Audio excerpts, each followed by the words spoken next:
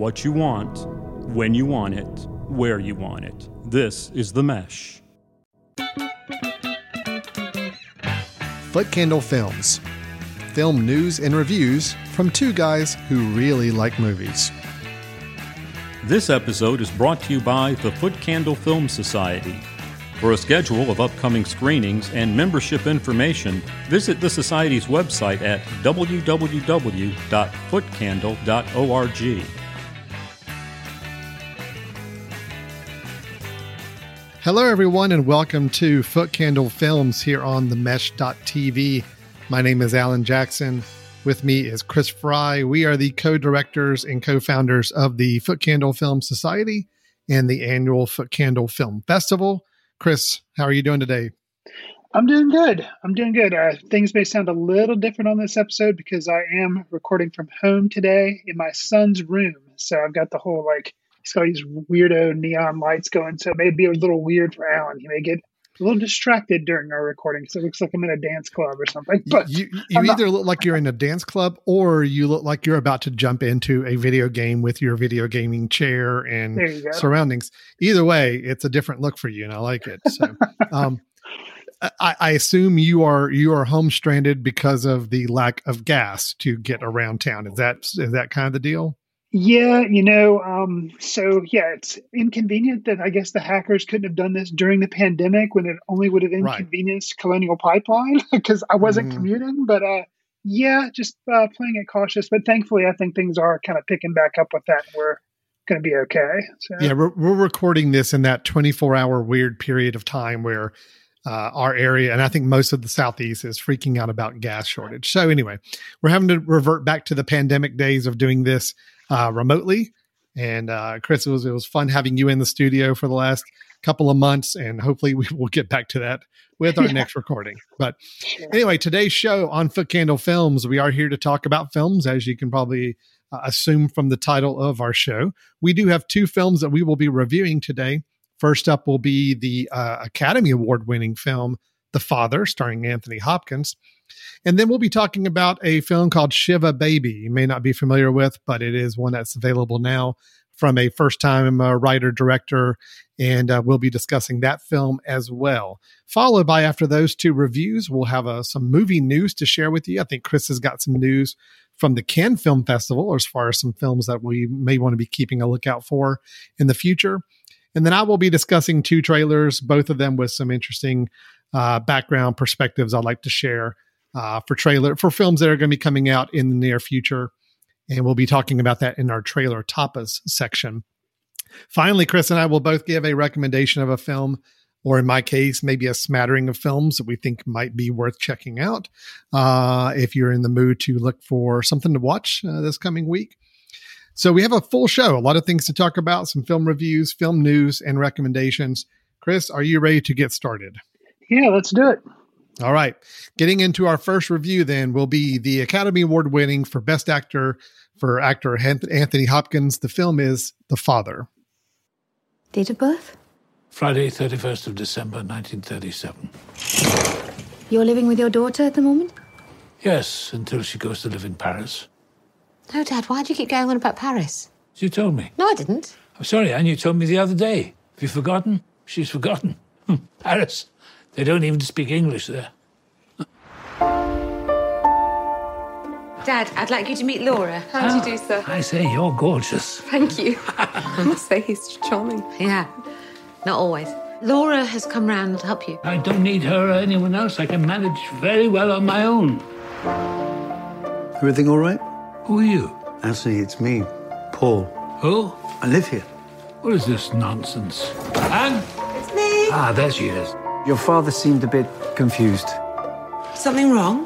Where's Anne? Sorry? Anne, where is he? I'm here. What's the matter, Dad? Strange things going on around us.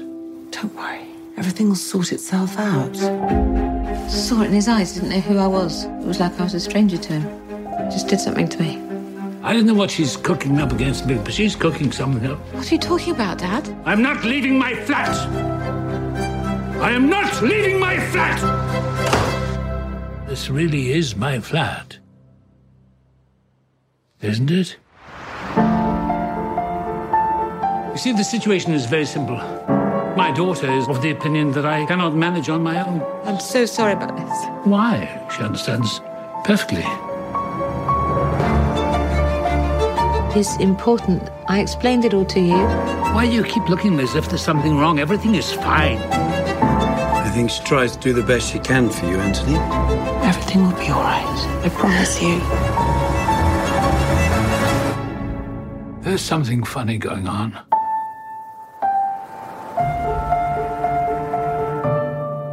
Chris, in The Father, we have Anthony Hopkins starring as a man who's refusing all assistance from his daughter, played by Olivia Colman, as he ages. As he tries to make sense of his changing circumstances, he begins to doubt his loved ones, his own mind, and even the fabric of his reality. Now, Chris, this film probably got more notoriety just in the last couple months for being the film that gave Anthony Hopkins a Best Actor award in a very kind of undramatic situation at the end of the Academy Awards, an award that was expected to go to Chadwick Boseman for Best Actor for Ma Rainey's Black Bottom, instead going in a very much a surprise and an upset to Anthony Hopkins, who wasn't even at the Academy Award ceremony. So it kind of ended on a very interesting note. Didn't even get to give a speech. No speech. He wasn't even there. Right. So that's unfortunately probably more of the stigma around this film that people know this film from right now. My question to you is, obviously with us having seen The Father and seeing Anthony Hopkins' performance, he is the lead actor, although very well supported by Olivia Colman among several other actors as well. Do you feel like, in hindsight now, looking at the Academy Awards, did they make the right choice? Was this the right pick to go with? Should it have been considered an upset or surprise performance? And in general, how did you feel about the film? So, like you mentioned, the shame of it is that's what this film is known for, is what happened at the Academy Awards, and it's not focused on a performance. So, I guess to answer the question, did it deserve? Was it worthy of being nominated? Was it worthy of winning? Absolutely. His performance, Anthony Hopkins, everything he does is good. He was in the film from last year, The Two Popes. Sure, he can make a bad film, not because of his fault. He was in one of the Transformer movies. But I think he is obviously a good actor, and we've all known that. And this was just a chance for him specifically to kind of give a master class in showing ranges of emotions, showing confusion on his face. He was obviously deserving winning. I think, honestly, a lot of times when it comes to the Oscars, you get so many good performances, and they say, okay, of these 5, which one deserves to win? And it's kind of like, I have no idea. Which one do I want to win? So yeah, I think it was deserving. The performance was deserving. Does it deserve to win over, Chadwick Boseman? Who knows? I guess in that sense, it would have been nice for Boseman to win. But if you're just focusing on this film and The Father, like you and I are today, then it's definitely a standout performance. I'll say too, speaking with The Father, it walked away with Best Adapted Screenplay, because this film comes from a play that Florian Zeller, the director, had written. And he adapted it, and I can totally see how it walked away with that Oscar as well. Because I guess it's, in a way, a lot of times you and I talk about things that started off as plays and then they're made into films, and we say, we can tell it's just, like, for instance, Ma Rainey's Black Bottom, that was a play, and they adapted it to a film, and it still felt like in some ways it was still kind of a play, because it just, some of the energy maybe wasn't there. And with this, if I'd been told this was just a movie, go see it, it's great, I would have enjoyed it. And I never would have thought, this started out as a play, because of the way they were able to incorporate some of the techniques in filmmaking. What was your experience with The Father, Alan? No, I think I'm in line with you. I've always admired Anthony Hopkins' performances. I agree with you. I don't think he ever really puts in a bad performance. He's been in some bad films, but not necessarily for a bad performance. But I think what really impressed me with this film is the range he showed. which Sure. is not something I would say I feel like I've really ever seen with him. I mean, I think in a way since 1990, I mean, his performances, in my mind anyway, have always been some slight variations on Hannibal Lecter.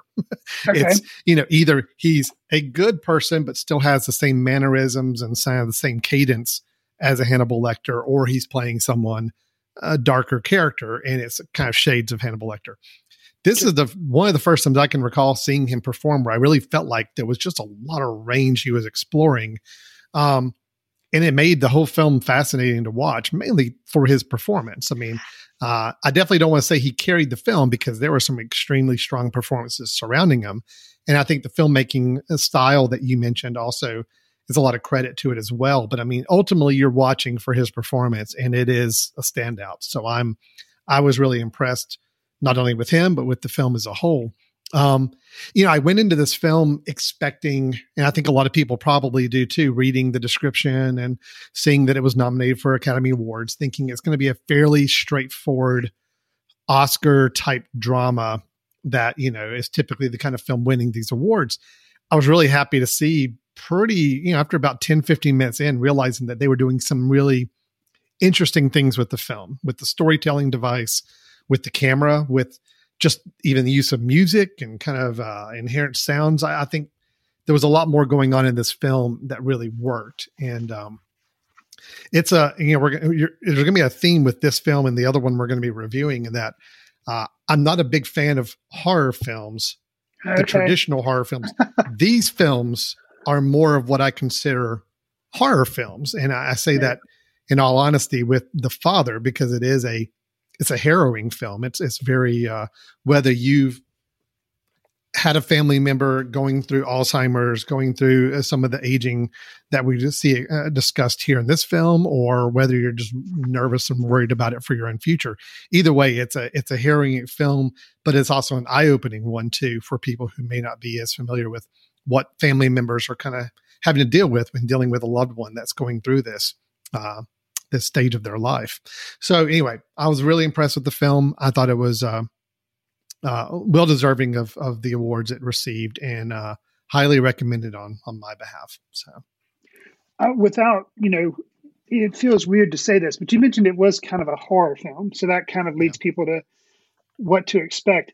And I don't want to ruin anything because there were some surprises and some things done with the camera. But in general, I will say normally you can't ruin a film like this. It's like, it's about somebody suffering with Alzheimer's and the family dealing with it. There are not a lot of spoilers really. But specifically some of the uniqueness that you talked about, without giving anything away, the way the film would transition between scenes and between rooms, and some things that were done with casting, I'll just leave it at that, made things interesting. And it allowed you to be kind of in Anthony Hopkins' head as far as being confused, because you're like, wait, okay, what just happened here? I'm not sure. And he was confused and you'd be confused, and you didn't understand why, but then it kind of starts playing out. You're like, okay, I totally get what's going on. And that is genius. It's a film that explores whether it's dementia, Alzheimer's, but the aging and the process of memory. It explores that in a way that I've never really seen it explored before. So that was as far as putting you in the feeling of, wait, I don't know what's going on. And that's because Anthony Hopkins' character, he's called Anthony. It's kind of, which I wonder if that was in the original play, if the characters were Anthony, or was it kind of to help you, because Anthony Hopkins is playing this character, Anthony. Was that kind of a breaking the fourth wall moment of kind of making you guess what's going on? I wonder what the case with that was, but I thought that was interesting. I really liked that aspect of it. Yeah, I agree. I thought it was nice as well. You're right. And the whole putting yourself in Anthony Hopkins' character's frame of mind and perception, it could have been a big gimmick. That's the thing that I got a little nervous about early in the film, is thinking that everything was going to be played for a gimmick, and I wasn't really in the mood for that. But yet, I do think it was handled well. Kind of experiencing family members dealing with dementia or whatever form of aging element they may be having. I think it's a great recognition of what It did a great job of not playing it too much as a gimmick, but yet giving you great insight that I think family members can also relate to and associate with as well. So for sure. What about some of the other performances? What do you think outside of Anthony Hopkins? I mean, we've got, Sure. We obviously had Olivia Colman playing his daughter. And then again, we had a couple of other actors that had some parts that we don't need to go into too much detail of who they were playing, but Sure. It was still kind of interesting to see some of them show up that I wasn't expecting. Sure. Imogen Poots plays a character in the film. Rufus Sewell's in the film as well. And there's one other person I'm forgetting that is Mark Gatiss, who was in Sherlock and who's also in Doctor Who things. He was in there, so that was kind of cool. Obviously, a very British type production. And then Olivia Williams as well. So sure. Right. You mentioned Olivia Colman, and she was nominated for supporting actress for this, and I think she, I can tell why, because she really, she carried. I mean, you said it is all Anthony Hopkins, but the role of Olivia Colman, who plays Anne, it's really important to have her in there too, because you have to see her frustration, her kind of ebb and flow as far as how she's dealing with her dad and what the situations she's going through. And she's trying to be delicate sometimes. She's frustrated at other times, but trying to walk that fine line of, obviously she loves this person. It's her dad, but the struggle is that, yes, she's still getting very, very frustrated with him. I'd like to call attention to a specific scene that really shows kind of the powerhouse of everybody involved. Imogen Poots is in there, Olivia Colman's in there, and Anthony Hopkins is in there. And he is meeting a prospective caretaker. And he just seems jovial and really charming, and goes into this little thing again about how he used to be a dancer and kind of puts on this little dancer part.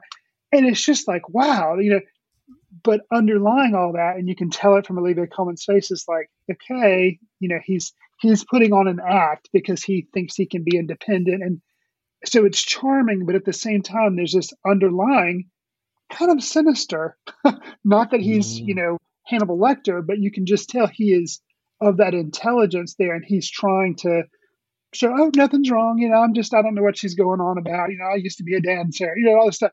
And it was just that one scene I thought it was really a standout for me. No, it was great. And again, to see Hopkins' performance going from having that darker tone to going to very jovial to going to very emotional. I mean, he especially by the end of the film, I mean, he is really displaying some emotions that, again, I know he's probably used in other film performances, but probably not the ones he's the most known for. To see in a film like this was really impressive to see. And overall, I'll give credit to the director. Looking at this, Florian Zeller, to know, as you described, going from a stage performance of this and adapting it to a film and making it its own thing and making the film work, not in spite of it being a stage performance, but really exploring what can you do as a film that you couldn't do in a stage performance. And I think that they really did some great things with that as well. So overall, thought it was a great film, thought very worthy of the awards it's been receiving. Unfortunately, a film I think people are going to kind of maybe scoff at or not look towards just because of the Academy Award situation. And I also think too, having the title The Father and the description, if you read it, not a lot of people are going to go out and seek it out because they're expecting a very run-of-the-mill, very, very straightforward, dramatic film. And I think they're actually missing out because this one's really interesting to watch as well. So, I'll say too, kind of as a closing thought, it's, the pandemic may have had a hand in this film not being known as well because, I don't think it came out until 2021, until February was when it was finally released in the States, the end of February, I think. And I had a chance to see it before year end last year because, we get movie critics links, so I was able to see it. But I will say, so not a lot of people saw it, and it got these Oscar awards. But in a way, if I think back to my childhood, that's what the Oscars were all about, was, bringing to mind films that nobody had heard of. And then they win something, you're like, oh, I guess maybe I should check that out. So I guess kind of good and bad, that hopefully, because it won, even though it does have kind of a bland title and, but hopefully, and it is difficult subject matter with Alzheimer's, but hopefully because it did win an Oscar, even though it came out late, now we're already kind of focusing on the films that are finally coming out in 2021. Hopefully people will give this a shot and check it out because it's definitely worthy. Okay. Well, that is The Father. As of the time of this recording, I know it's available online, but it was still in a purchase mode. I think you had to buy it, or as a high dollar, $20 either rental or purchase. I'm not sure what the terms on it were. Sure. But I would hope here nearby that it's going to go into a rental phase where people can start to get it for more $4, $5, $6 rental would be my hopes, because I do hope more people get a chance to see this. And I think especially like you said, anybody a family member has wrestling with dementia or have had that experience in the past, I think people will be able to relate quite a bit. It may be a tough watch for some people who have gone through this situation personally or in their own family. But I also think it's a good awareness building for people to understand some of the dangers of these aging diseases that and the toll it can take on the people around them. So a very, very well made film. Very good. All right, Chris, let's move on to our second review, which is the film Shiva Baby. I think it's really great to support females, particularly female entrepreneurs. Cool. In the future. Great. Yeah. Awesome. Danielle! Danielle! Please, Sonia! Maura's here and her daughter Stephanie. Jessica. Whatever. You should really talk to her, No. It's just a job. Darling! Hi, Mom. I'm so sorry for your loss. No funny business with Maya. Thank you. You think everyone that's bi is experimenting. You have zero gaydar. Excuse me, kid. I lived through New York in the 80s. My gaydar is strong as a bull. You can't just show up to the after party for a Shiva and reap the benefits of the buffet. She lost so much weight. Yeah. You think she has an eating disorder? I was trying to major again. Sweetheart, feminism isn't exactly what I call a career. It's not my career, it's a lens.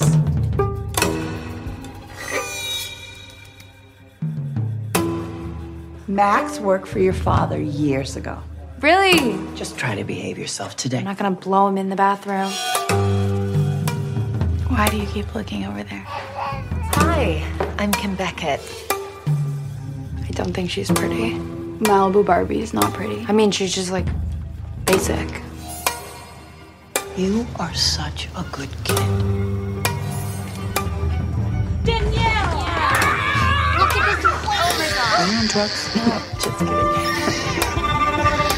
Is she okay? I already have a plan and a path, So you just study and don't eat and go out with your beautiful friends. Is that it? Is that your life? Yeah. Yes, that's my life. Wow, lucky you. Mom. Who died?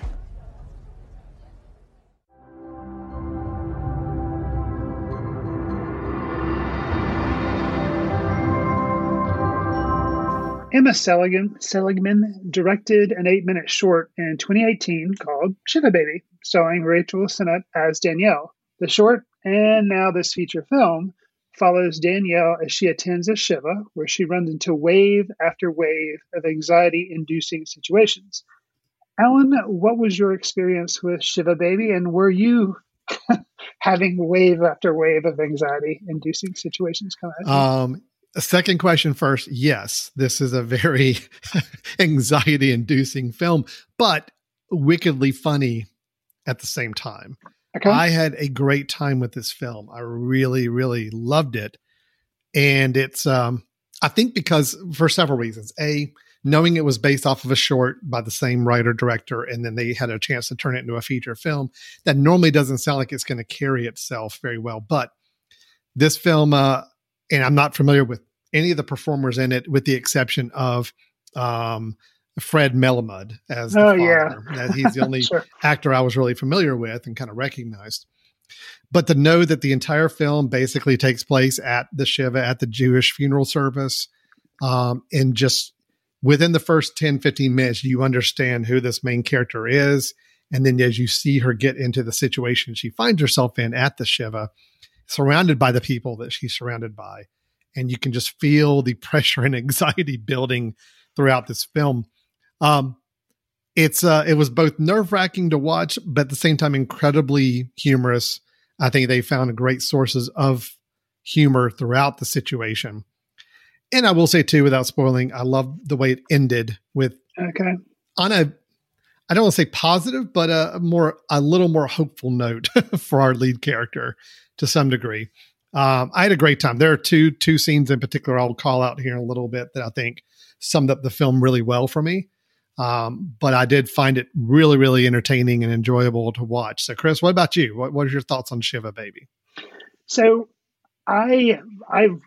when Al and I were talking about films to discuss on this episode, it's like, oh, we're going to do The Father, and I was like, well, I've heard a lot of buzz about this film, Shiva Baby. It was just released, I think, in April. So it's a really recent film. So it is a new film that's come out in 2021, or at least in the U.S. I think it had a festival circuit maybe a little bit before then, or maybe it was just South by Southwest. I'm not sure. But anyways, I'd heard a lot of buzz, heard a lot of people talking about it. I'd watched the trailer. So unfortunately, I think the film was good. I liked it, but I think it had been really built up in my head about how funny it was going to be. And kind of as you alluded to in our discussion of The Father, it felt more like a horror movie than, yes, there were some funny things in it, but it felt more like a horror movie because you're just watching this person go through these uncomfortable cringe situations. And it was pretty intense. And so I wasn't really expecting that part of it. I was expecting more of a lighter film. And it wasn't that. But that said, I did enjoy it. I'll call out specifically because we talked about how it was like a, kind of a horror film. Something that helped that happen was the score. Provided a lot of the tension because it was a lot of plucking of strings and, just really teeth grinding type music that, even though it was a comedy, but it would have that intention. So it made me feel like I was kind of watching Christopher Nolan's Dark Knight with Heath Ledger because it was that type of score. Chris, let me interrupt you there because actually that brings up a good question. All right. On the score, yes, I agree. I thought the score was added to the anxiety, but also was great. There's another film in the last year or two that we reviewed that the score was very, very similar. That same plucking of strings, very just abrupt and I could not place and I cannot remember what film it was that we reviewed in the last couple of years where we specifically talked about the score the same way as it being a little unique and not really something you would expect for the film that you're watching, but yet it also built up this anxiety level. I don't know if you think about it later on, let me know. And I don't know if I know a film that recently that I mentioned the score, but it had a completely different feel to it was Minari. Because it had a lot of like theremin use and stuff, but that was not like similar. No, there's something, and it'll come back to me, and I may jump back in later in the discussion and share. But there was another film. Anyway, I agree with you on the score. The score was surprising, not one I would have pegged for this film at all, but it also did heighten everything that was going on for the next hour and a half as well. So, yeah. Sorry, I interrupted you. There's some other thoughts you had. No, I was commenting on the score of the film. So that was kind of, and that really helped pull a lot of the elements of the film together and help me appreciate it. What were some of the scenes that you were saying that you? Well, there are two scenes in particular. And to me, these two scenes really kind of, if these scenes sound like scenes that you find interesting, then that probably is a sign that you'll enjoy the film. If these sound like nerve-wracking and just not something you would enjoy watching, then the film may not be a good fit for you. One is relatively early in the film. It's when Danielle first shows up at the Shiva. We've kind of gotten a little bit of background information about where she is in her life and what she's doing right now to make money and kind of the role she's having to play in life. But when she arrives at the Shiva, she's been there for a little bit, and then someone else shows up, someone that we've already been introduced to, a gentleman that she's already familiar with, and we realize that this is now going to cause a very, very uncomfortable situation. There's a dialogue that happens between Danielle, her mother, her father, and this gentleman, Max, where you start to understand the dynamics of the relationship. And it's both really well written and a great conversation, but also incredibly anxious as you realize that now things have ratcheted up and this is now this Shiva has gone from being just a situation where Danielle just didn't want to be there to a situation where now it is a absolute problem for her to have to be at this location at this time. So the whole dialogue was really good.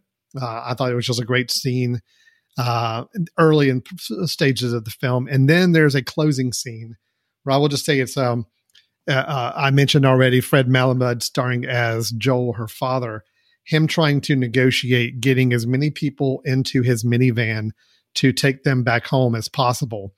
Not only is it just one of those scenes that plays out longer than it should, and I love it for that because it's building up this whole just situation that now him not aware of the relationships that are going on but in the people around him, but forcing everybody to get crammed into this minivan so he can take everybody home. And I think at one point even giving the line of, I think I miscalculated the space requirements in this van. And just that whole situation, as uncomfortable as it is, also funny in a painstaking way as well. So that basically is the whole film for me. It was funny, but painstakingly funny at times, and also incredibly uncomfortable and tense as well. So it worked for me. And I went in again with no expectations, no knowledge, nothing knowing about this film at all. So I didn't know what to expect. And I came away very, very happy for that reason. So. Yeah, I think this is one of those instances where I do suffer from expectations, unfortunately, because I'd had it built up. I had seen the trailer, so I kind of knew a lot about it. I do like the two scenes that you pointed out, kind of the van carpool scene that ties it all together at the end, and the other scene that you mentioned with the parents and the gentleman that she's had a relationship with. That, yeah, those were both good. I think where I was frustrated was that these were shown in the some of these. There were scenes of interacting with relatives at the funeral. Those were teased, and some of them were shown in the trailer. So I kind of knew what they were. And then in the film, I kept feeling like basically there was that one central relationship that you're talking about with the gentleman that she knew beforehand. And other than that, it was basically kind of like showing a relative having a, which I get it is part of the film where they're basically all questioning, what are you doing? Who are you dating? And then change out another relative, same question, same question. So I get that. It is funny, but then the repetitiveness of it kind of wore away at me. So I was just like, okay, I need another plot point to provide some interest with me. There was one where she has the character of Maya, who she's known previously, and she causes some, waves to happen. So basically we had the Maya situation, and then we had the Max situation. Okay, so those are the two characters. Well, and I felt like there were three situations. I think you had the Max situation. I think you had the Maya situation, where you don't really know until later in the film what the nature of their relationship is or what it's been in the past. And then, like you said, the whole and again, you and I neither one of us are Jewish. So again, this is a film very, very steeped in Jewish family, Jewish culture, Jewish traditions. Right. So it's a little, tough for us to kind of be able to evaluate it from that standpoint and talk about it. But I think that third plot line is just in general. She is of a certain age where everybody is expecting her to be at a certain point in her life, and she's not there. And she's got everybody questioning her and kind of being that same overbearing parental judging situation of what is she doing. So I think all three of those mixed together and made for a really interesting situation. Also, the fact too that this is a film that it's an hour and 15 minutes long. It definitely does not overstay its welcome. It kind of gets in, sets up the situation pretty nicely, puts you through an hour of some really just tense, nerve-wracking, but also I think funny situations, and then it ends on. Again, there's a certain gesture of hands at the end that just was a nice ending. And it's what I think you needed to see at the end of this film to feel like it just didn't leave you on a completely negative, down, upset note. So I think overall, it all just worked for me as a combination. Yeah, sure. And I think both Shiva Baby, for the most part, there's a little bit of an intro scene, but for the most part, it takes place all at this, all at the Shiva, and the father, for the most part, kind of takes place in one location that's an apartment. Things shift around, but so both of these are kind of hemmed in with the idea that it's a single location type film, which can be challenging because you can get bored with just people talking in a single location. And for the most part, both films were successful. Shiva Baby, for me, I became a little, like I said, a little antsy, but I think that was because I had high expectations and because things had been ruined, scenes were ruined in the trailer. But I'm really looking forward to seeing what Emma Seligman, the writer and director, can do when she's not limited, when she doesn't hold herself down to a single location. Because within confines, it is kind of challenging to make a feature film that's all going to take place in this one little tight time frame. But I did like the film. It sounds like you were a little higher on me than it. But I would recommend it. And I'm interested to see what she does next. And, regardless of all these other things, like you said, it was a little dose of culture, Jewish culture, that I was not really familiar with. The idea of having a Shiva, which is kind of like what I guess is an Irish wake, but it's for the Jewish community, and they have it. It's not the funeral. It's something that's had after the funeral. Yeah. And so it's kind of like people come in, neighbors come in and bring food, and it's this whole experience. And so that was interesting for me to see that world. So, Well, I think, Chris, you and I have been reviewing films and discussing films for many, many years now. If we've not learned one thing, I think a film like this, and I've had my examples of it in recent episodes too, we really just need to stop reading about films in advance or watching trailers, right? I mean, isn't that kind of the rule where we should be building up by then? Because it seems like every other week there's at least one film that either you or I say, we had expectations for this film, and because it didn't meet, it did cause the film to not be as enjoyable. I'll say this, which is funny because one of our segments coming up is going to be a trailer tapas. Yes, it will be. We'll be teasing 2 trailers. Yeah. But I think in this instance, I heard stuff about it. And honestly, one of the reasons why I ended up watching the trailer was my wife and I were sitting down and it's like, hey, what movie do you want to watch? And we ended up watching Barb and Star instead of Shiva Baby because we were looking for a comedy. And I was like, well, this is supposed to be a comedy. And we watched the trailer for Shiva Baby. And she's like, oh, well, let's do Barb and Star. I was like, okay. So we watched that one instead. And I think if it had just been expectations and I hadn't watched the trailer, I probably would have been okay. Because, I just heard, oh, it's good. And I didn't read why it was good or really what it was really supposed to be about. So, yeah. Shooting myself in the foot. But I think it's watching trailers that I wouldn't have known about the movie otherwise. The ones you and I are going to talk about, I knew about those movies anyway. So it doesn't really affect whether or not I'm going to watch the movie, if that makes sense. So yeah, no, I understand. But that's our little tip and lesson for those of you out there that really want to get your maximum film experience and enjoy the film for what it is and not what you expect it to be. Right. Don't read, watch, or do anything with a film before you start watching it. So, yeah. Because again, I can say with all honesty, I didn't see the trailer. I think the only thing I'd seen was the movie poster, and that was it. You recommended the film. You said we should watch this. Done, and thoroughly enjoyed it. So it was a nice surprise. Cool. I think there may be a little bit out there too, Chris, of the fact that I've noticed the last few recordings we've had, I've been fairly positive on just about every film we've discussed in recent episodes. I think that's true.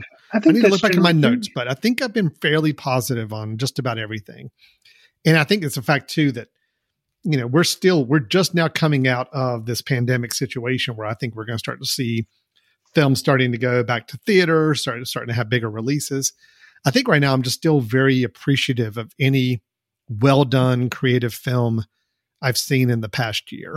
So I think my opinions are going to be relatively positive. Sure. This past year, even if the film maybe wasn't the best in the world, it was still one that I find a lot to appreciate. This one I did find a lot to appreciate and really enjoyed it. So I'm hoping it didn't fall in that category. I'm hoping it's really good on its own and not just my own lens of just wanting to see good work. So I'm going to elevate everything I see. But regardless, Shiva Baby, I'm recommending for sure. Cool. Okay. So that's our 2 reviews for today. So we had both The Father and Shiva Baby. Both are recommended films. I think both of us were very high on The Father. I was high on Shiva Baby. Chris, a little lukewarm to generally positive, but more of a case of expectations, I feel like, at that point. So Absolutely. Go into it with a fresh set of eyes, and I think you'll have an interesting experience with it. All right, Chris, we're going to take a quick little break. When we come back, we've got some movie news to discuss. We're going to take a dip into the Cannes Film Festival waters a bit and discuss that. And then we're also going to share a couple of trailers, or at least I'm going to talk about a couple of trailers. There's one trailer I'm not even going to play. I don't think we should play it. I'll tell you why, but I think there's two trailers. One of them will play, the other one we will not. And I'll give you my reasons why when we get to that. And then we'll also cap off with our film recommendations. So everybody stay tuned. You're listening to Foot Candle Films here on the Mesh.tv, and we'll be right back. This podcast is sponsored by Jackson Creative, a custom communication agency located in downtown Hickory, North Carolina, specializing in online content creation. To learn more, visit thejacksoncreative.com. Jackson Creative, we tell your story. Hello and welcome back to Foot Candle Films here on the Mesh.tv. Alan Jackson and Chris Fry from the Foot Candle Film Society and Foot Candle Film Festival here with you. We had our reviews of The Father and of Shiva Baby earlier in the show. But Chris, it's time to turn to some future-facing discussions, films that are either going to be showing up in theaters here in the near future, or in a little bit, we'll talk about some trailers of films that are going to be coming out in the months to come as well. But Chris, you had an item you wanted to discuss first, I believe, about the Cannes Film Festival, correct? Yes. So this will be categorized under the sounds like it could be good, because they are announcing films that are going to be in the 2021 lineup of Cannes. And a lot of times these films come out at Cannes, and then later they arrive in theaters for us general masses.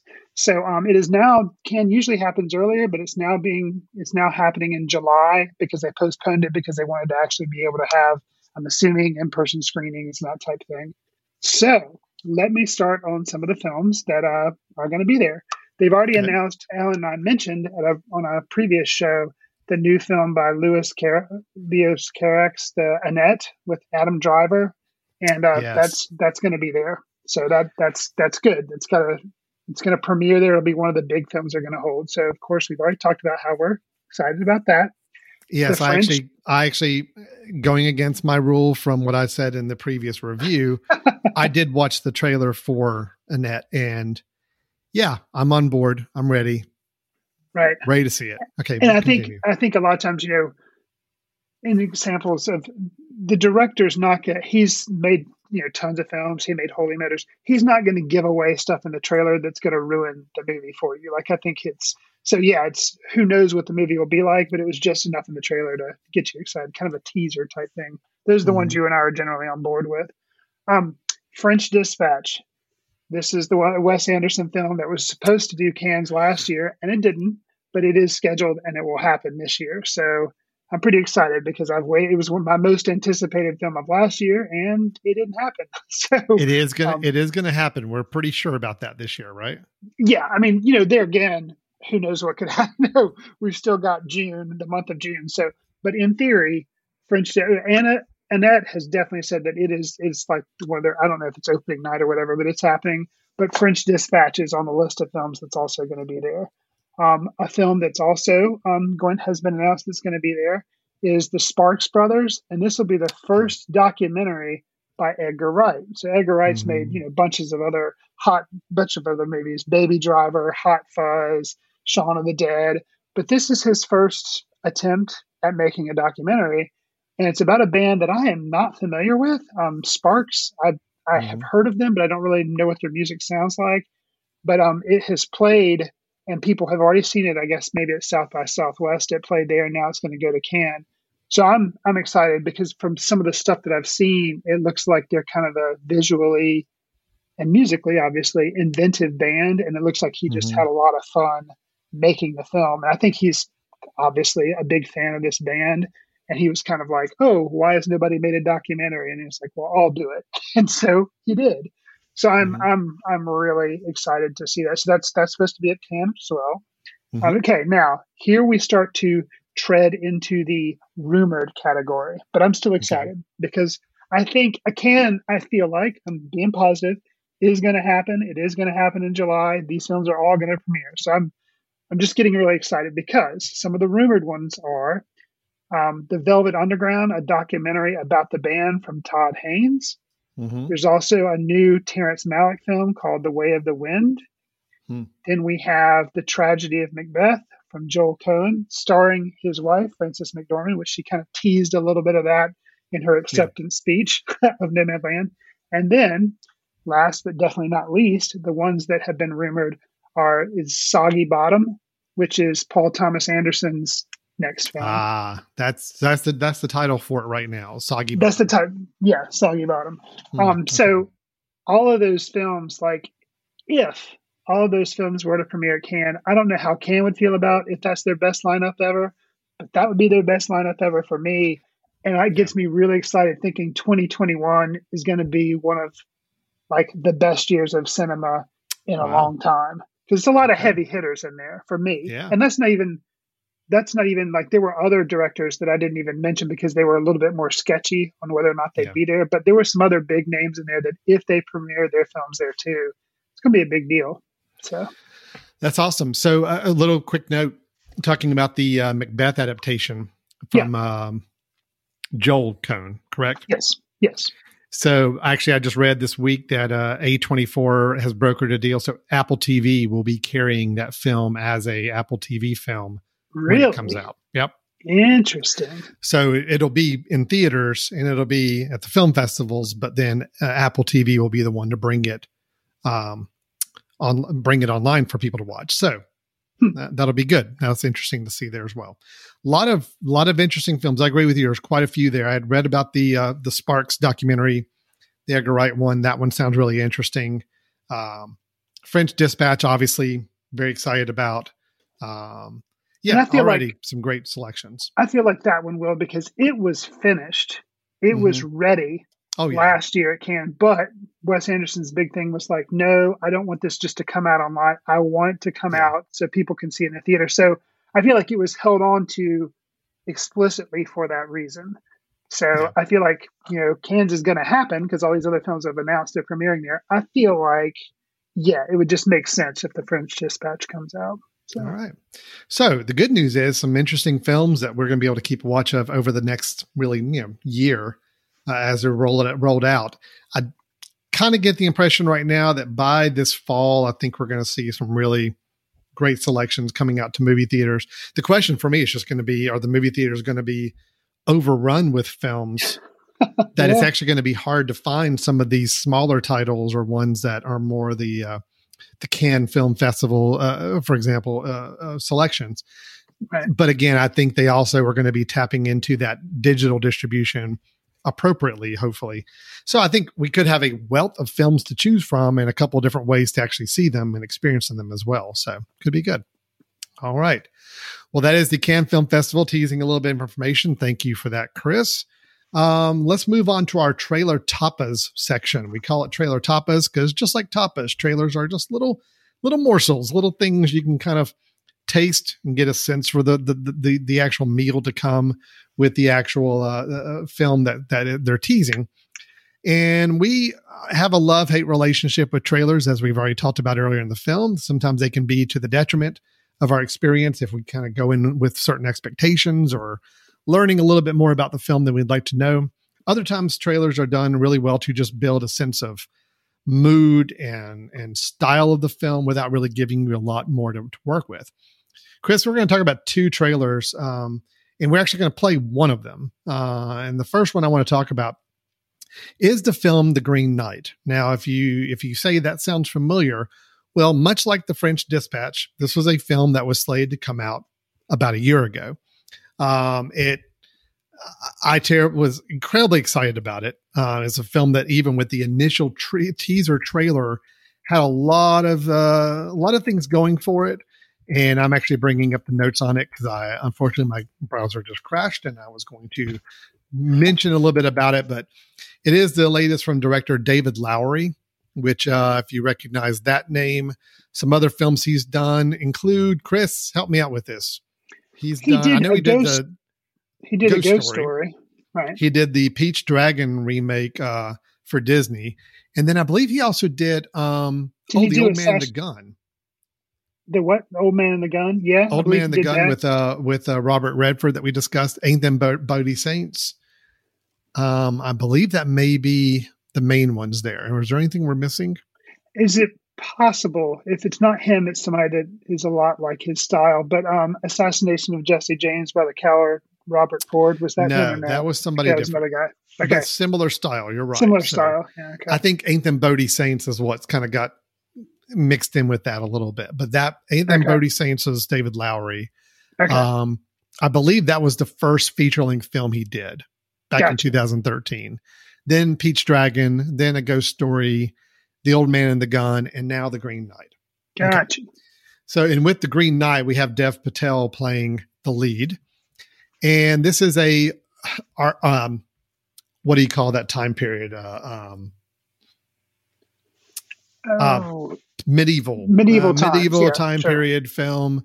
The King Arthur legend, based on the King Arthur legend, but it's the story of Sir Gawain, who's played by Dev Patel, and who is King Arthur's nephew, and on a daring quest to confront the Green Knight. So this trailer, we're going to go ahead and play it. And then Chris, I want to get your thoughts about it afterwards. So here's the trailer, the latest trailer for the film that does look like it's going to be released here in the next couple of months.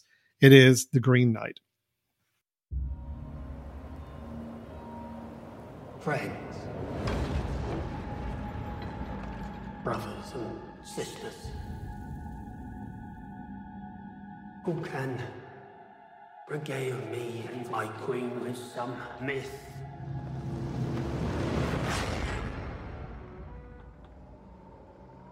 or tale?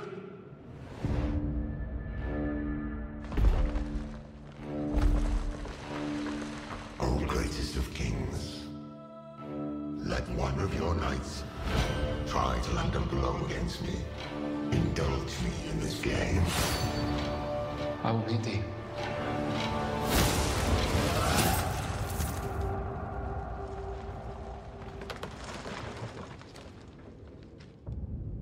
One year hence.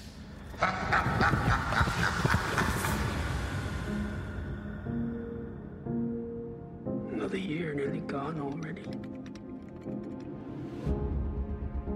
You must seek him out. Was it not just a game? Perhaps, but it is not complete.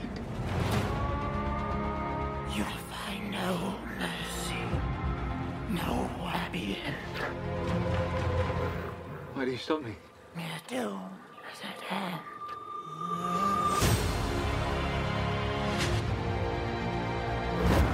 You rest your bones. I'll finish your quest for you.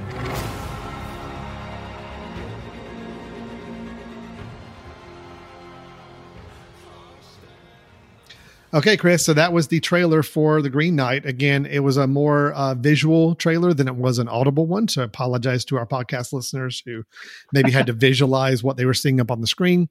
But Chris, you just saw the trailer for the first time. Your thoughts, immediate feedback. So I think it looks visually amazing. So regardless of the performances or whether I care or not for the story, which typically I'm not that big on period pieces, but I am excited to see it. And I remember the teaser also teased visuals that looked pretty amazing. And it looks, from the additional footage we have in this trailer, like it's still going to be amazing. And Dev Patel, we reviewed the David Copperfield film that he was in. And, of course, he was in Slumdog Millionaire. I like him. And I think it will be really interesting to see him play this character. He always does a good job. So, and just, like you said, the fact that this is from the director of A Ghost Story and stuff. So, yeah, it's got a lot of elements going for it. The teaser this trailer just only gets me more excited. And something that was revealed, which gives me a very, a kind of questioning in my head, was a talking fox. Yeah. So, yeah. Talking fox, you have giants, you have... Visually, it just looks fascinating. And also a couple things I don't know if you even picked up from the trailer. I didn't even realize until I read more up on the film. Alicia Vikander is in it. Oh, wow. Okay. She's like the second lead in the film, which I don't even think we saw her in the trailer. If we did, I didn't recognize her. Okay. Joe Edgerton is in the film. I saw as well. him briefly. Yeah. Okay. And then Sean Harris plays the king. I think you can kind of tell it's him. And then Barry Kagan, which I know we saw in the film. What was the film? I am struggling with names again today. I recognize the name. I'm trying to think what film he was in the film. The director of The Lobster. Oh, Yorgos Lanthimos. His latest film, not The Favorite, but the one before it. Killing of a Sacred Deer. Killing of a Sacred Deer. Barry Kagan was in. He was the younger boy in that film. Got you. And he is in this film. Okay. Good. That took way much longer than it needed to just piece together. But anyway, it's got some interesting people in it that I did not realize were in the film. Again, the look of the film is amazing. I what I'm probably the most intrigued by is, I love the King Arthur legends. I love that time period. I love films that are set in that time period. A24, the production company that's releasing it, has done something really interesting in promoting the film. They are now, if you go on A24's website onto their shop, on their store, they are selling a promotional product for this film. Okay. It is an actual Dungeons and Dragons style game, role-playing game that you can buy for the Green Knight. It is packaged just like the original Dungeons and Dragons. It has all the instructions. It has all the parts. You actually create your own role-playing environment from the Green Knight. I love that. That to me is, that's the way you promote a film like this, is you get people really excited about the possibilities outside of just the film itself. And, so Father's Day is coming up. Are you going to request the Green Knight Dungeons and Dragons game now? I might actually be. That actually would be a really fun thing to do with this. So I'm excited. The Green Knight looks great. I'm very, very, unfortunately, my expectations are high, Chris. Okay. Unfortunately, they are. They can only go down in my level of enjoyment for this film when it comes out. So we will see if that holds true or if it actually meets expectations when the Green Knight comes out. And I'm looking to see when the official release date is now. I don't see it. Oh, July 30th. Okay. July 30th is now the official release date. So we got about 2 more months. Okay. So a summer release. Summer release. That's right. Now, so I was really excited to play that trailer for you. And this is where we talk about trailers of films coming out. And, I like for us to play the trailer so we can respond to it, react to it and all. Sure. Another trailer came out this week that I'm not going to play out of more protests, because when we talk about superhero films or films based off of comic books or graphic novels, Chris, I feel like the film community is kind of two minds. You're either on board with it. You're like, yep, I love it. I love what they're doing with turning these characters and beloved comics and graphic novels into films. Or you're kind of done with it. You're tired of it. You think it's maybe overdone, or you just don't really see the appeal. That seems to be more or less where people fall into one of those two camps. You, in particular, have actually mentioned some of your fatigue with some of the superhero films and some of the franchise work that's going on there. Me, I've generally been a fan of it for the most part. But the trailer was released for Venom, the second Venom movie, starring Tom Hardy. It's Venom, There Will Be Carnage. Okay. Wow. Venom, obviously. There will be blood. It's trying to elevate itself. Yes. Venom is a comic book character, started with the Spider-Man franchise in the comics and has now evolved into his own film franchise, I guess. And this is the first sequel to that original film, also starring Tom Hardy at the time. This is the kind of trailer and film that, Chris, when somebody tells me that they just don't enjoy comic book movies or they don't see the appeal, I kind of have to say, you know what, based on this one, I get it. I sympathize and I understand because this trailer honestly just looks horrible to me. The first Venom I did not enjoy. I thought it was not a very good film. And this one looks to be taking everything I did not like about the first one and just doing more of it. And so I'm not going to show it to you. I think just out of principle here, I don't think we should spend 2 minutes of this show playing this trailer. I'll just tell you this. They're obviously going for a very comedic tone with this one, balanced with the over the top CGI that you had with the first one. Okay. I just don't know what they're trying to do with this. So I don't know what it's they're like trying to a do with these villain characters. version of it's like a villain version of Deadpool, because Venom is a bad guy, Yes. correct? Okay. Mhm. He wasn't Well, he wasn't really in the first film, but kind of, yeah, they play him as like an anti-hero where he's does bad things, but yet ultimately you still root for him. Yeah, that's all I've got with that.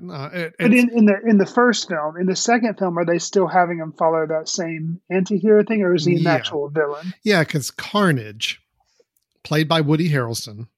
Oh, so that is the title character, and he's also, it's like there will be Carnage. They're guaranteeing us that Carnage will be in the movie. How Carnage, clever. played by Woody Harrelson, is the bad guy. So you get the sense that Venom, Tom Hardy, is going to be again an anti-hero. Okay. I don't know. You can watch the trailer on your own time if you so choose, Chris, but I'm just eye rolling the whole time watching it. And I think it is where I feel like Marvel and DC are starting to kind of get some things together, making some things happen with some interesting films coming up and just the characters they have to work with. Venom, which is a Sony property. I think Sony's managing. It's not a Marvel film. It's not a DC film. Got you. Sony, I just don't feel like gets it quite yet. And this is a perfect example of why I feel that way. So, well, you know what? I won't watch the trailer in solidarity with you. Plus, I think there's a high likelihood that my son will want to see this movie. So then I'll go see it with him. And maybe if I haven't seen the trailer and my expectations are already in the basement, maybe I'll come out thinking it was actually decent. So wow, that would be surprising if that was the case, but I'd be curious to see if that happens or not. Okay. So that's our trailer tapas. The Green Knight, I'm very excited about, probably too excited about, and really looking forward to. Venom, There Will Be Carnage, absolutely no interest, and actively encouraging people not to make the YouTube downloads of that trailer set any kind of records, which I'm afraid they probably will at this point. Wow. Okay. So Chris, I think we're done with news. I think we're done talking about future films. Let's talk about some recommendations. You and I, every time we get together, we always try to come up with a recommendation of a film that we think is worth checking out in case you're in the mood for trying to find something to watch or looking to expand your film viewing history. And Chris, I'm going to turn it over to you first. What do you have for us today as a film recommendation to share with our listeners?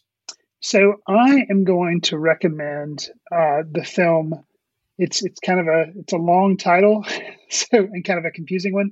It is Martha, Marcy, May, Marlene. It's from 2011, and the reason I came to this film was I'd heard about it, but I hadn't watched it. But it has the big star in it is Elizabeth Olsen, and this was actually one of her first big breakthrough roles. Was in this film, Martha, Marcy, May, Marlene. And I'm familiar with Elizabeth Olsen basically a lot through her work with the MCU. And of course, I watched her in WandaVision. So I was like, I want to check out this film because I've heard it was good. I've heard she's good in it. So the premise of the film is after several years of living with a cult, Martha finally escapes and calls her estranged sister, Lucy, for help. And then she goes to her sister's place and she finds herself kind of just confused and going back to memories and what's real, what's not real, kind of having a hard time coming to peace with like what happened, what's happening to her now, and like how she's trying to adjust. And this film, it's a tough watch, but it is really well made. And Elizabeth Olsen plays a really, really good character, and that central character who you can see her struggling with everything going on. And actually, some people have given her flack, I think, based on a lot of the Marvel stuff that she's done, that like, oh, she just seems very surface. There's not really a lot going on there. Man, how she didn't get at least a nomination for Martha, Marcy, May, Marlene, probably because it's a small independent film, but man, she is so, so good in it. And she's got with her in that film, Sarah Paulson plays her sister, who she goes to stay with, and John Hawkes plays the cult leader. And John Hawkes is one of those actors, we've seen him in some films, but I don't feel like he does a whole lot. But man, when he does something, you're usually like, okay, this dude's really good. His role in this film is amazing. He plays Patrick, the cult leader, and he's really good. Wow. Yeah. So, and I'll say too, without giving anything away, the last scene of the movie is a doozy, and I'll just leave it at that. So, that's my recommendation: Martha, Marcy, May, Marlene. Okay. And you can it's been out since it was from 2011. You can find it on the usual rental platforms. Okay. No, that's actually been what I've been meaning to watch for quite a while and had on my list. So happy to hear you saw it and are giving it a high recommendation there. So that's great. Martha, Marcy, Marcy, Martha, Marcy, Marcy, May, Marlene. And I'll just say the reason for basically all of those names are names that she takes on at one point because it's like all this identity stuff. So Martha, Marcy, May, Marlene. There you go. Perfect. Well, Chris, for my recommendation, and I think even last episode I might have copped and not even given a recommendation. Yeah, I think you may have given two. I think that was last episode. Yeah. I'm still not in a great spot where I've seen a lot of other films that I can throw out as recommendations. Honestly, the last 2 or 3 weeks, I built a home theater in my home. This was something I did back in December when we moved to a new house. And I had a room that was just going to be a perfect thing to build into a home theater. And that's what I've done. And the best way for me to break in a home theater in the first couple months is to watch a lot of films that I already know I love. I just want to watch them again in this new experience. So that's what I've been doing. It's not watching a bunch of art house movies like Shiva Baby. That's not how you break in a home theater. Well, I mean, I did. I watched Shiva Baby in my home theater, but I also had to watch some other films that are ones I've watched many times before, or just wanted to see again. Plus, I've also got a young son who's a teenager now, who is very much into watching films as well, and is always wanting to look at more critical films that he can see and kind of appreciate. So he's got a very curious mind about a lot of different filmmakers and film styles. So we've been trying to catch up on some films lately. So I'm just going to couch this. These are like quick little nuggets of things I just want to sprinkle in some of my recollection of films I've been viewing lately. Did you know that I've never had seen The Godfather or The Godfather Part 2 all the way through? I did not know that. That was remedied in the last 2 weeks. Okay. The Godfather is one of those films that's always been floating up there in my regrets list that I need to catch up on. It's one of those films where I'm with people talking about films and people mention The Godfather. I just kind of nod my head and be like, yeah, okay. And I don't know why, but I just never saw it all the way through. And I definitely had never seen Godfather Part 2. Have you ever seen Godfather Part 3? I'm assuming no. I still have. Are you going to? So my son and I have decided after watching Godfather 1 and 2 that yes, we're going to watch it, just more as a completist standpoint. Gotcha. But we're going in with knowing that it doesn't hold up as well as the first two. Gotcha. So I saw Godfather Part 1 and 2. Okay. Yeah. I mean, they're all right. I mean, it's definitely an expectation type building thing where, when you hear it's one of the best films ever made. I did like the first one. The second one, I actually thought, I know so many people like the second one better. I actually did not enjoy the second one as much as I enjoyed the first one, but I get it. I'm still a Goodfellas guy. Give me Goodfellas any day of the week.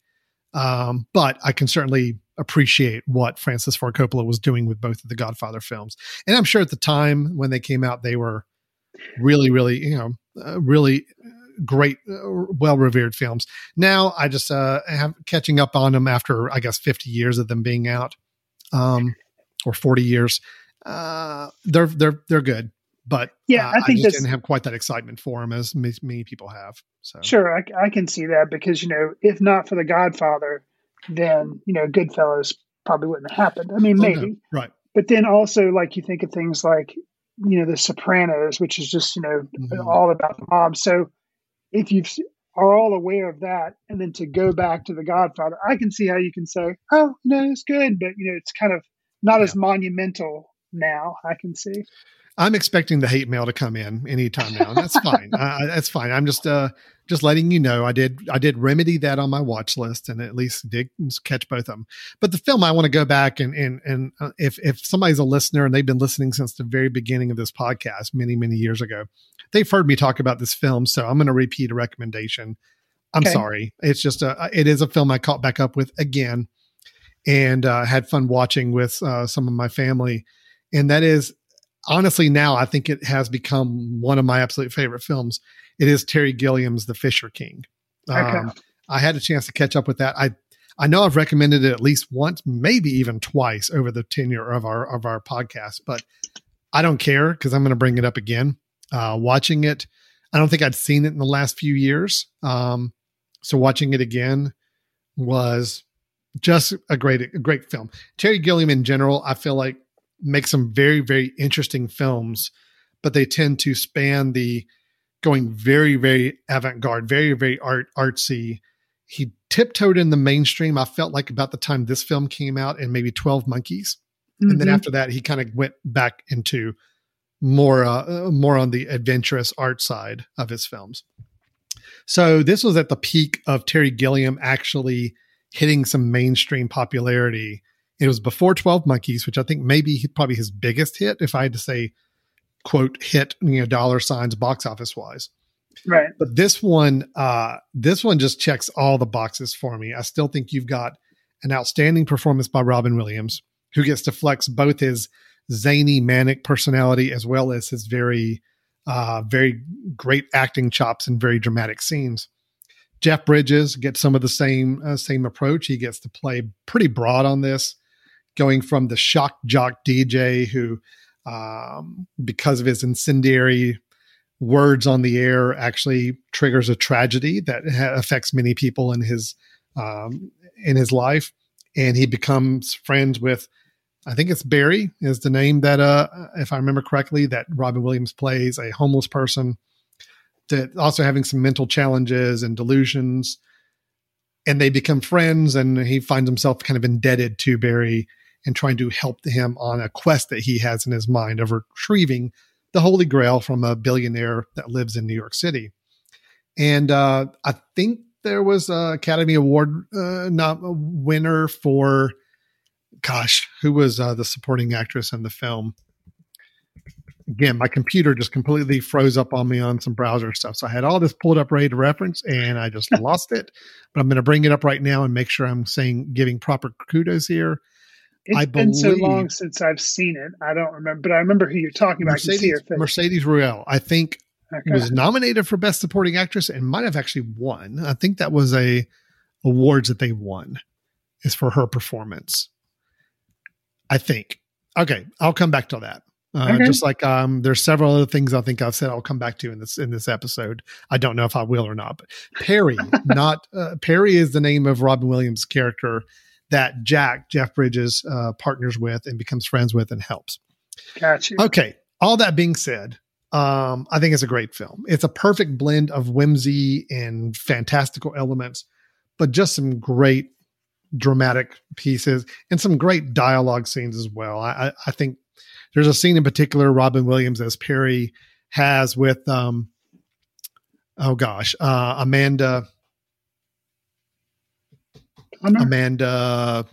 Plummer. Yes, Amanda Plummer.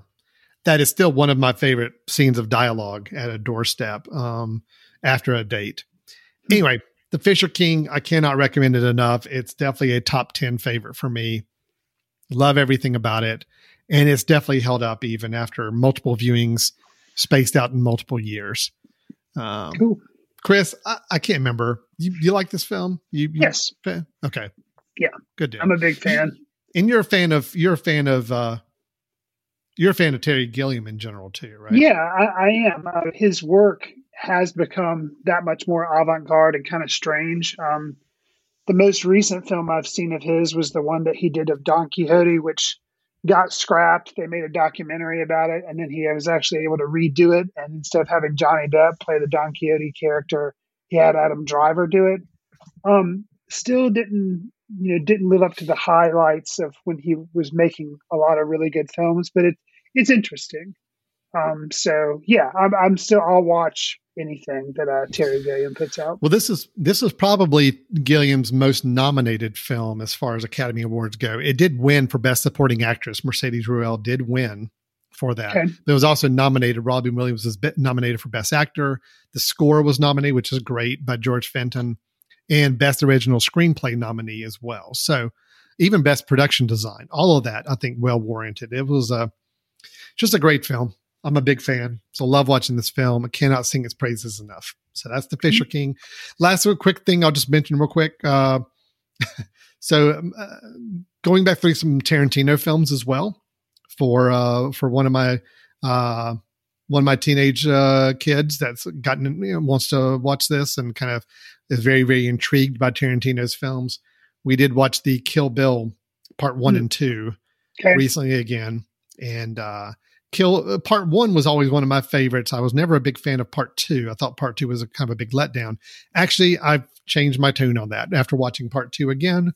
I will say Part 2, I still like Part 1 better, but Part 2 is a really, really good film. And I think Part 2 allows Tarantino to explore, to not feel like he has to be as stylish as I think he was in the first one. He got to just really focus on the characters a little bit more in Part 2, and I think it pays off better. So anyway, Kill Bill, still a big fan of those, both those films.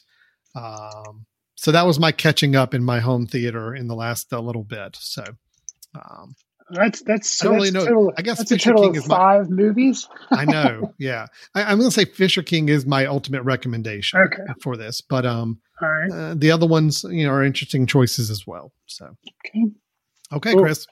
Well, I think we have done everything we accomplished to do in this episode. The Father, Shiva Baby. We talked some Cannes Film Festival selections. We talked over some trailers, and we just gave our recommendations. You gave the film Marcy, May. Close. Martha, Marcy, May, Marlene.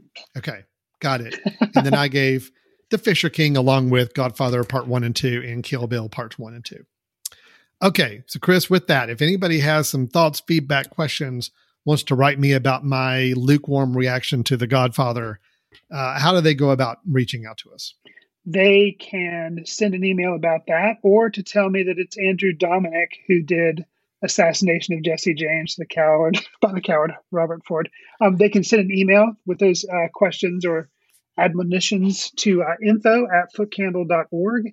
They can also follow us on Twitter @footcandlefilm. We are on Letterboxd, Alan and I are, so we can track what we're seeing. Sometimes we put brief reviews. I would be remiss if I didn't remind people that we are having a film festival coming up September 26th or 22nd through the 26th. If you're a filmmaker, you still have time to submit your film until June 1st is the deadline for that. You can go to Film Freeway, look us up, Foot Candle Film Festival, and submit your film there. Last but not least, if you like what you're hearing, give us a star rating, write a review, share with friends on iTunes, help us reach new listeners. We'd appreciate it. You can also find us on iHeartRadio, Stitcher, Spotify, and Pocket Cast. All right. Lots of ways to contact us. And again, looking forward to the film festival in September. So we hope to see a lot of great films there. And obviously we'll give you more information as we get closer to the festival about actual ways that you can get tickets to come join us, either in person or virtually is the plan right now in late September for that festival. Okay, Chris. Well, we're going to go and wrap it up. Thanks everybody for watching or listening today to Foot Candle Films, and we'll look forward to talking to you at the next episode. Take care. See you in the ticket line. Watch films in the company of like-minded people in the dark. Watch films in the underground. We won't let anyone know where you are. The films that don't make it to Carmike at the mall, or ones that were famous when Grandpa would watch films out of the reverence of the heritage of an art. Watch films through the courtesy of Foot Candle Film Society. Special thanks to Carpal Tuller for the show theme music. For more about Carpal Tuller, visit www.carpaltuller.com. You've been listening to The Mesh, an online media network of shows and programs ranging from business to arts, sports to entertainment, music to community. All programs are available on the website as well as through iTunes and YouTube. Check us out online at themesh.tv. Discover other network shows and give us feedback on what you just heard.